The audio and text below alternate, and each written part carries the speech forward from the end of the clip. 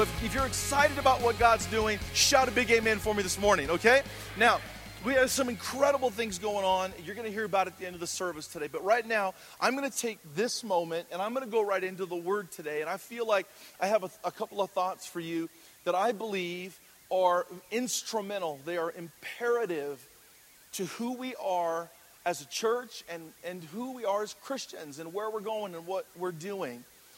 When I was a young man, before I was a Christian, before I found Christ, I felt that there was always something on my life. Now, whether that was to be a pastor, a minister, at that time without knowing Christ, it could have been anything.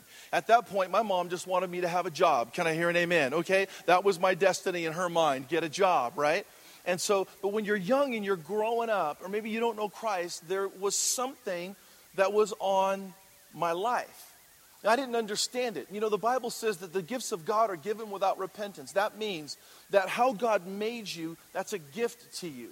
And so if you're good at something, or you enjoy something, or you have a passion for something, God gave you that. That belongs to you and it's from the Lord. It doesn't mean that we have to use that for the Lord because it belongs to you. And so I was the same person before I was a Christian in a sense that I was after because of the gifts. So when I was, some of you know my testimony. I had a hard childhood, but even in the moments when it was the toughest, I was still a pastor. Here I was, the kid who probably had more struggles than all my friends, but whenever my friends were in trouble, they would come to me and talk to me. I remember sitting around, not knowing anything. I was the dumbest kid on the block. People are coming to me and asking me questions about their life and their family and their parents and their relationships. And then when somebody would go through something tragic, when someone lost a family member, because that did happen when I was in high school. I knew people that lost family members. They would come to me because for some reason I had the ability to just kind of sit there and let them be who they wanted to be. If they wanted to cry, they could cry. If they wanted to laugh, they could laugh. And that's a gift. And some of you have gifts. And you remember before you were a Christian, things just, you kind of function the same. I hate to say it that way, but I was even good at like throwing events. But the events that I threw way before I was a Christian, they weren't good events. They were bad events. I look back now and I was like, I was the kid that everyone's parents warned their child about, right? Like I could throw parties. We threw events. I would throw things in high school. I would throw parties and lead these big, I call it not outreaches, but like big things to raise money for stuff. And I always had the ability to just kind of rally and make things happen and make things work. And then I got saved and I became a Christian. And then years later, I remember just thinking to myself, wow, we're doing conferences, we're having fun, and we're all this stuff. But I look back and I kind of did it while I was in high school before I knew Jesus. Because the gifts of God are given to us without repentance, but they are given to us for a purpose. So even though we have the gifts and we haven't repented in the sense that we don't know Christ, the gifts were there for a purpose. And one of the things that everyone needs to learn, and you will discover in life, is that before you ever walked on this planet, before you ever took your first breath, God knew who you were. And God sits up in heaven and he looks down at you. He really does. And he says, and he even sees you in eternity. And he goes, man, John or Pete or Linda or Susan or whatever your name is, he looks down and he sees you and he wants you at some point in your life to meet him so that you can then understand the reason for your purpose, your existence, because it's real. And so even though we don't repent, in other words, even though we have the gifts, our personality, our talents, we have those things, it doesn't mean that God uses them. It just means that they're our gift.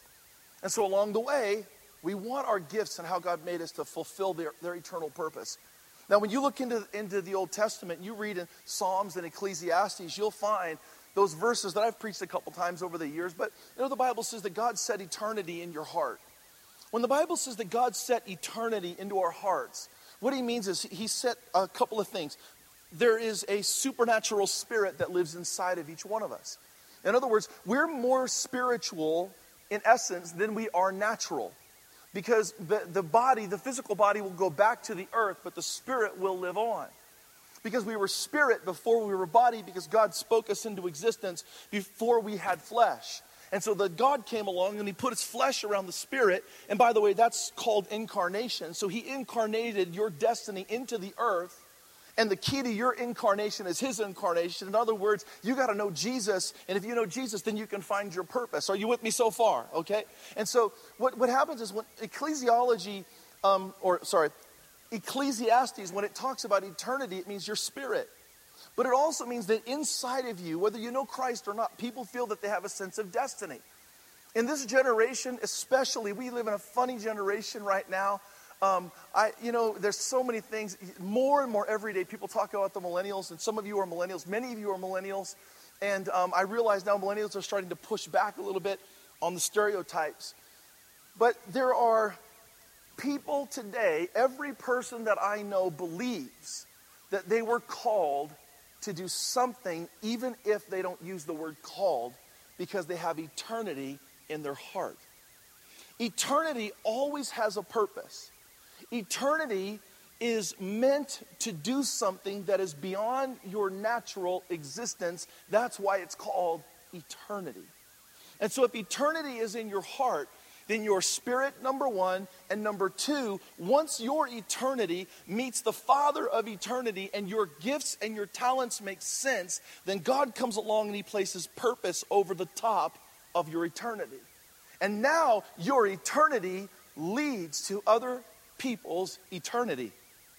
So your eternity was meant to fulfill the redemptive plan in Christ. Your eternity was meant to serve and to be a part of something so much larger than who you are. Now, I also think, now you know this, but I did spend a lot of years working with youth. And when you're young, there are a few words, and I've joked about this in the past, especially with the youth group. But when you're young, there's a few words that you learn. The first word is generation. Let's pretend that we're a youth group for 30 seconds. I want everyone to say generation. Okay, see, that's like good youth group language right there. Because you're young, so it's a generation. And another word is destiny. Can everybody say destiny? Okay, so destiny. The problem is that when you're almost 50 years old, if I haven't found it by now, I'm a little behind. Okay? Destiny is a word that has a kind of a baggage with it the older that you get. So the farther along in life you go, you realize, now wait a minute, when I was young, the pastor preached the next generation, and he preached, maybe it's the millennials now, preached destiny and preached purpose, but when you reach 30, when you reach 40, when you reach 50, 60, 70, you wake up and you go, wait a minute, the real eternity that God meant in the Bible was that from the time that I breathe my first natural breath to the time that I find Christ and he incarnates himself into my life, to the moment that my eternity begins to make sense, have I lived my life for God?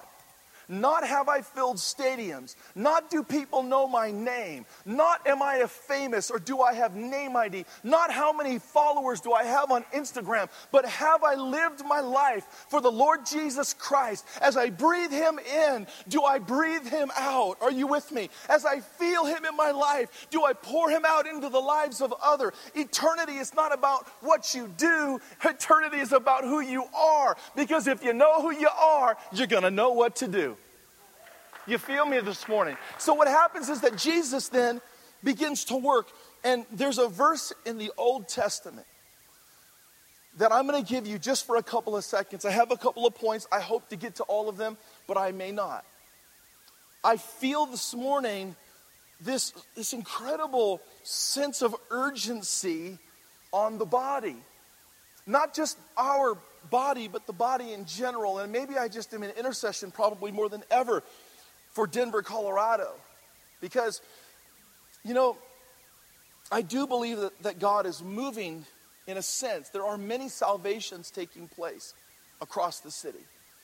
This morning, I don't know how many, I wish we could quantify this, but in the city today, there are probably hundreds, if not thousands of people across the Front Range who will pray to receive Christ for the first time.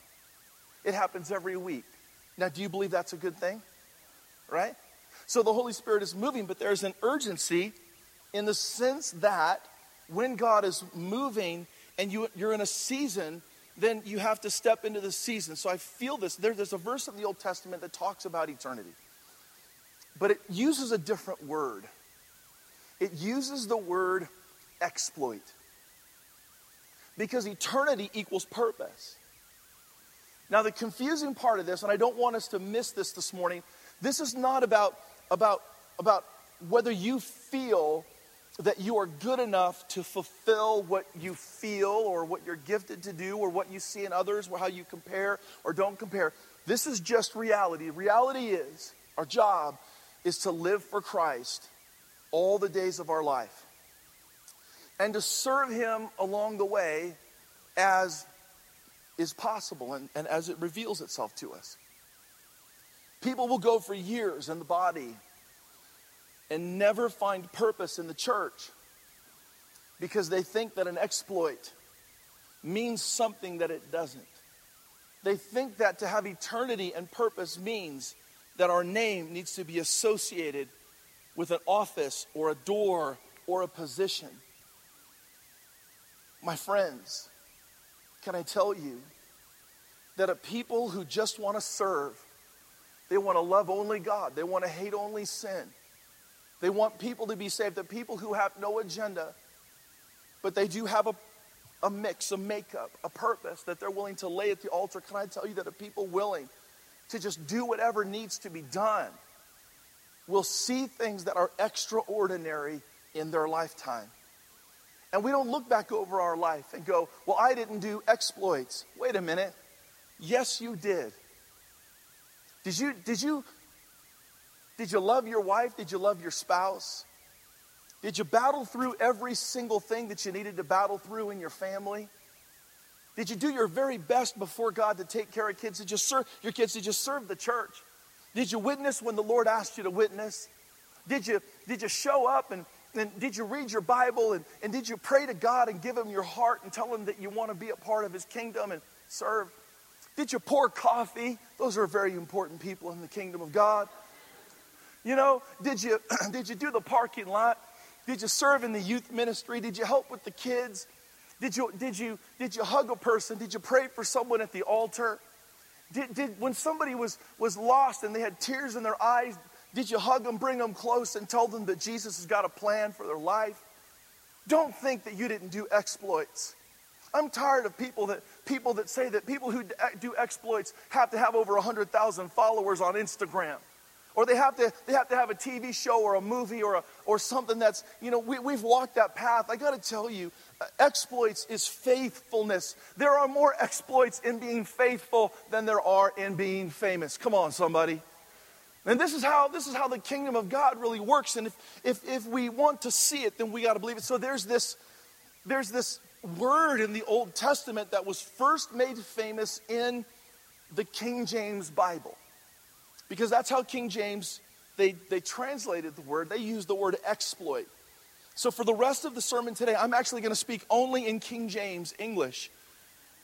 Because I don't want any of you to understand me. Okay, no. But the word in the King James today, they use other words. But it's interesting to me that when I look at it, and I've been through literally almost every single translation of this word that exists.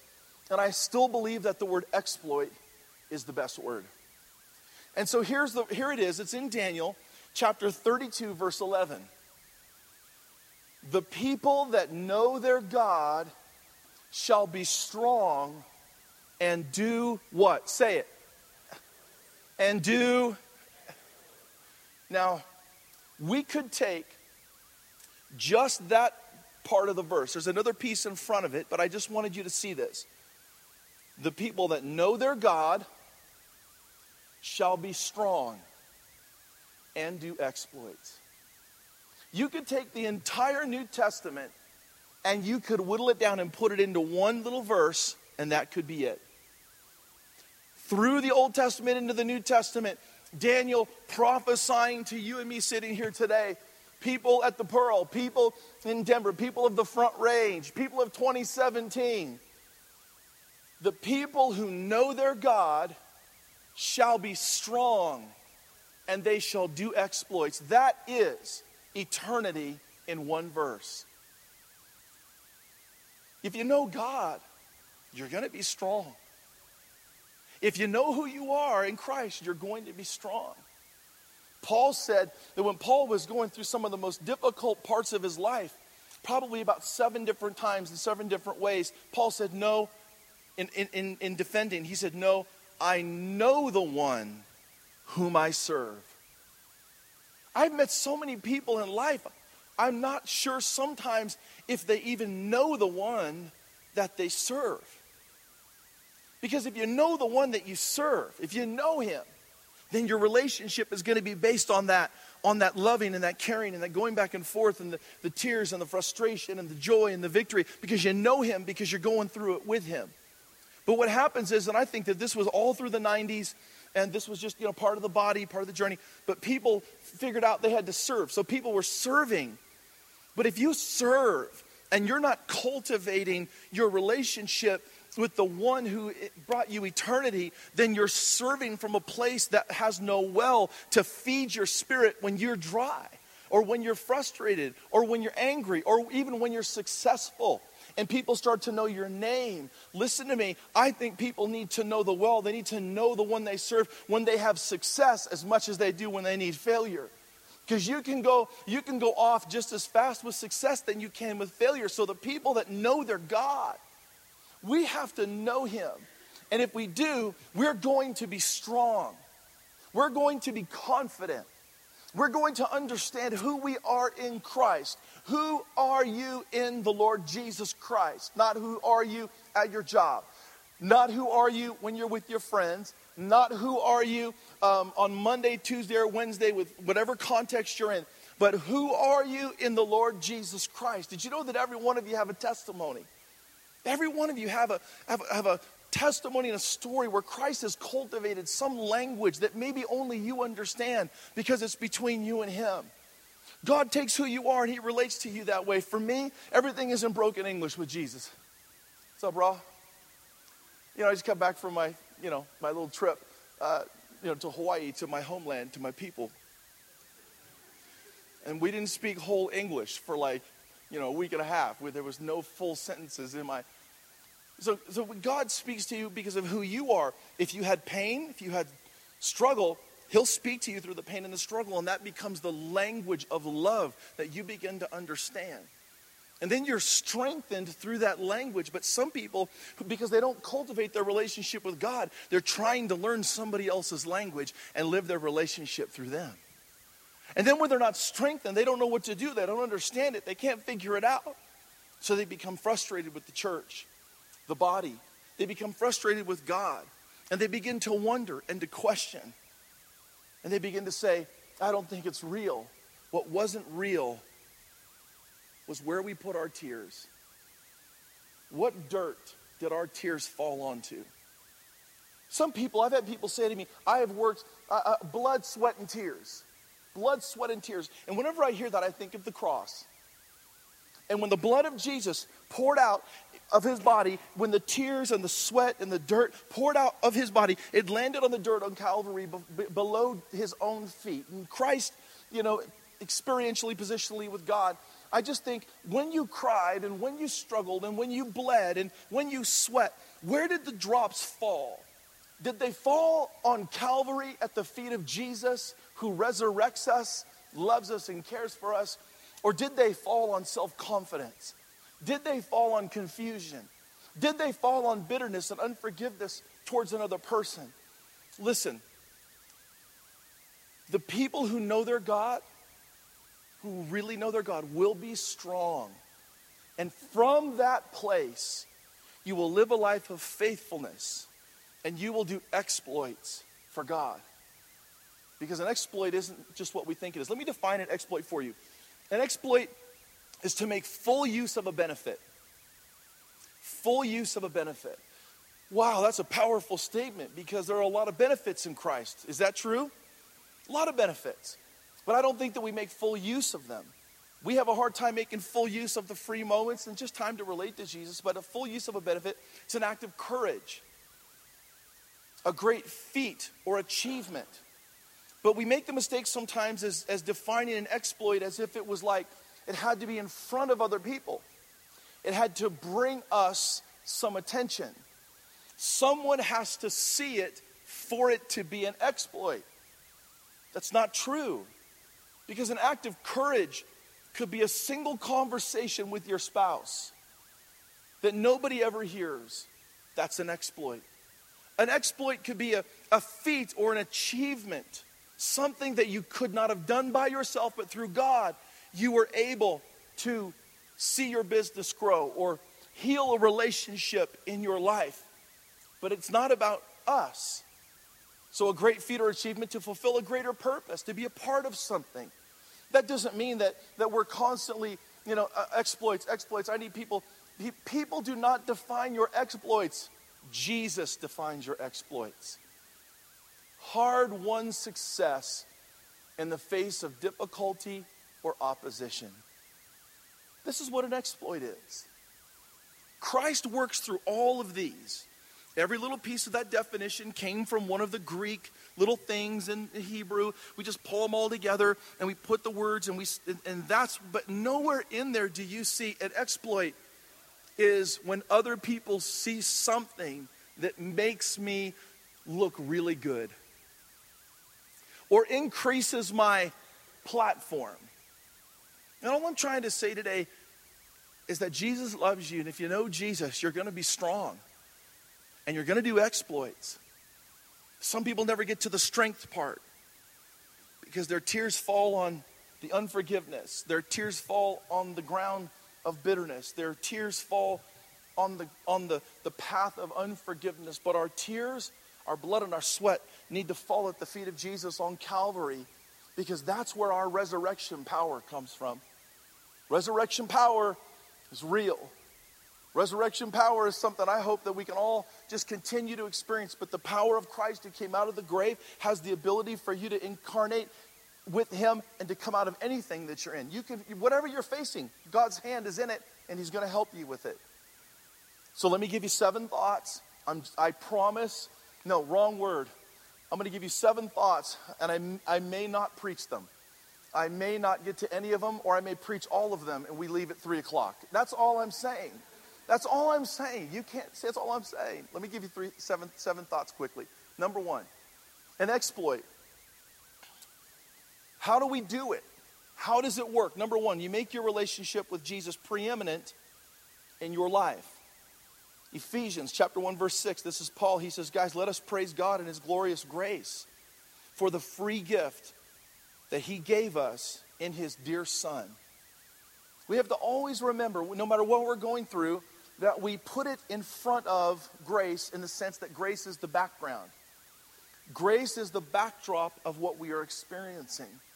And there's a message that I love, or a picture that I love that comes out of the Old Testament and works its way through the New Testament. But the idea that our life stands before a backdrop. And if the backdrop is grace, then no matter what we're doing, we become the picture. We become the object that grace works through. Whatever we're going through, the backdrop is grace. And anywhere that we turn and we look, and there's this beautiful picture in the Old Testament of a painting and a canvas that has grace and love and struggle. It comes out of the Hebrew, but it's a powerful thing. But we have to remember that grace always is carrying us. Can I hear an amen? All right, so we just have to remember, it's grace, it's Jesus. Remember our relationship with him. Number 2, we have to cultivate how we hear the voice of God. So to understand exploits, you want to make sure that you're hearing the voice of God. Well, the only thing that I can say this morning, here this context on hearing God's voice, is we have to be aware of what our ear is tuned to. And this takes time. Because our ear is tuned to what we listen to. So whatever you like, whatever you hear, you become accustomed to that. If you know I don't hunt. I'm not a hunter. I like to fly fish. I love the outdoors, but I'm not a hunter. But I've been walking through the woods with people who hunt. And you know those people where you're walking along and they'll hear a twig somewhere like 300 yards away and they stop and they go, hold on. And I said, what are you listening to? Did you hear that twig? I said, no, I'm in the woods. There's 10 billion twigs. He says, not like that. Well, like what? Well, that was the weight. Something with weight snapped the twig. See, that was not like a twig falling or a tree breaking. That was snap. So just hold on a second. And their ear over time has become attuned to their environment. They'll sit while they hunt with their eyes closed, covered in camo, and they'll just sit there and they'll listen because they can hear when something. So when I talk about hearing the voice of God, we have to spend enough time with our eyes closed, open, whatever it is, spending time with God so that we become used to God when He speaks. What is our ear tuned to? If our ear is tuned to the news, well, that's depressing. If our ear is tuned to our own voices in our head when we're struggling and we're hurting and we just rehearse over and over again the struggle and how we're not going to have our promises fulfilled and we're listening to the report of our own flesh, then that's what we're going to hear. That's what's going to come back. But the more addicted you come to the voice of God, when God's voice becomes normal to you because you sit, you wait, you listen, you get an answer. It took a long time, but maybe you sit, you wait, and then all of a sudden you're addicted to the voice of God. So all I can say is, what is your ear, your spiritual ear tuned to? Because you'll be able to hear His voice and do exploits. Number 3, we have to maintain a sense of radical mission. We have to make sure that if we're hearing God's voice, there is an eternity in our hearts that compels us to a mission. And so we have to maintain that mission in our spirit. The verse that I gave you here comes from when Paul became a Christian, when he found Christ. And he got knocked off of his donkey, so to speak. You've all maybe heard the story. But God spoke to Paul when he was Saul and then changed his name afterwards to represent his mission. But he gets knocked off his donkey, so to speak. There's a bright light and God speaks to him. And he says, "Who are you, Lord?" Saul asked. He says, "Well, I'm Jesus. I'm the guy you're persecuting," because Saul was going around persecuting Christians, but he had eternity in his heart. And he couldn't deny it. He says, "I'm the one you're persecuting." And Jesus said to him, "So get up, go, and I'll tell you what you have to do." There has to be a point in all of our lives where radical mission knocks us backwards a little bit. Off kilter, off our donkey. We stand there, we go, "You know what?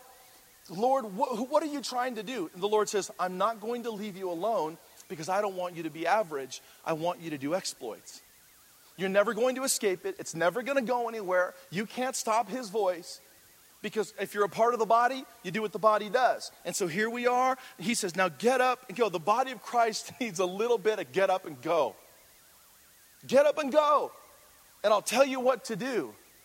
But because we're not attuned and we're not thinking right, we're sitting there going, "Tell me what to do first. I'll weigh it out according to my feelings. And then if I want to go and it doesn't cost me too much, I'll jump in somewhere." He says, "No." God says, "Get up, go. Go. Do it. Move. Act. Pray. Think. Speak.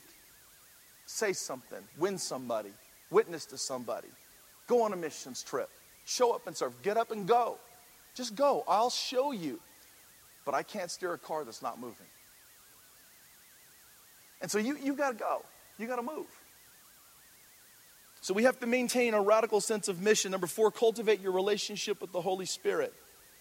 In Acts chapter 9, this continued relationship with Paul, if you jump down to the bottom here, it'll say, "Brother Saul, O Lord Jesus, who appeared to you on the road as you were coming here, He sent me." So God sent somebody to him. "Sent me here so that you may see and be filled." One of the things that the Holy Spirit does is that He helps us to see and then to be filled. Because mission, after you go, you need to be filled and you have to see. So you have to make sure that we're cultivating our relationship with the Holy Spirit. The Holy Spirit moves through you and empowers you to do what God has called you to do. He's your strength. Number 5, you face the enemy with faith and courage. Then I'll finish up and read these to you. Number 6, you have to look for Timothy's to encourage on their journey. Paul learned this when it came to mission. He was always looking for someone to pour into and to help. And he sent letters, and they became the Bible. He sent letters to people that he was discipling. But look for Timothy's along the way so that it's personal with you and not just platform. And number 7, have the peace of God in the storms of life. If you really want to experience exploits, you've got to have the peace of God. Philippians 4 says, do not be anxious about anything, but in every single situation that you will ever go through, by prayer and petition, present. By prayer, the 3 P's. Prayer, petition, and presentation. Whatever it is, by prayer and petition with thanksgiving in your heart, present your request to God. And the peace of God, which transcends all understanding. Now, just in case you don't know what that means no matter what you think or how you feel, the peace is available to you. The peace of God that transcends, goes beyond and above and over your understanding, will guard your heart and your mind. And I wish I could go into the heart and mind because we battle in our mind. We battle in our mind, but if you lose your peace, the enemy wants your heart. So we've been through this a couple years ago, but the heart and mind through Scripture are found together a few times in the New Testament. And what it means is the heart mind is that we fight here, we battle here, but the real treasure is right here. And so eternity in our heart, the enemy wants you to lose eternity, turn your heart because you don't have peace. But there is a peace of God that transcends all that, all of it. So that's where we're going to stop today because I want to pray for you. Can you do me a favor? Can you please stand? Just put your Bibles down and stand to your feet as we close. And I want you to just close your eyes with me here just for a moment. And then I'm going to have Pastor Asim come and he's going to tell you a few things you need to know, take the offering, all that. But I want you to do this with me. Close your eyes and let me pray.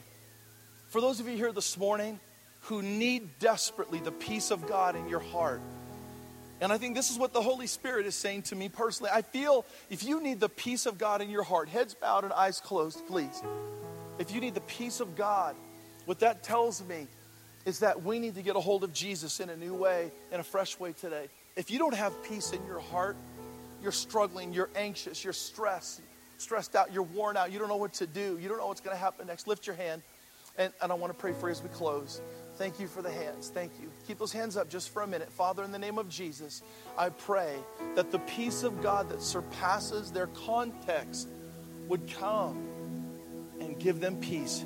In the name of Jesus, I pray that you would lift every heavy burden, every heavy weight off of them today. And that, Father, they would literally feel the presence of Jesus working inside of them, holding them, helping them, loving them. Because it's about you first. Our peace is in you.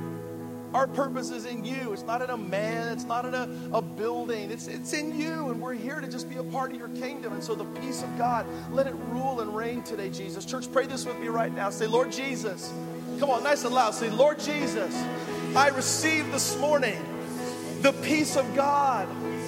And Lord Jesus, I love you with my whole heart. And I'm thankful, come on, that you forgave me for every mistake. And today, the eternity in my heart says, Jesus, I belong to you and I give you the praise. I will be strong.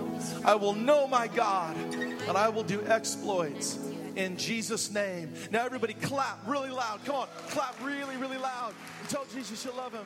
Now look, ladies and gentlemen, look, there is a...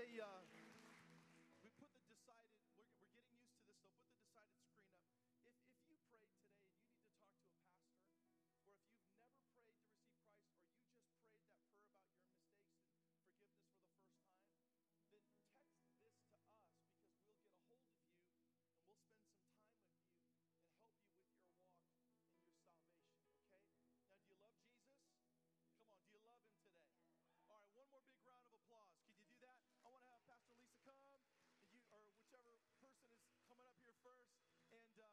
You may be seated.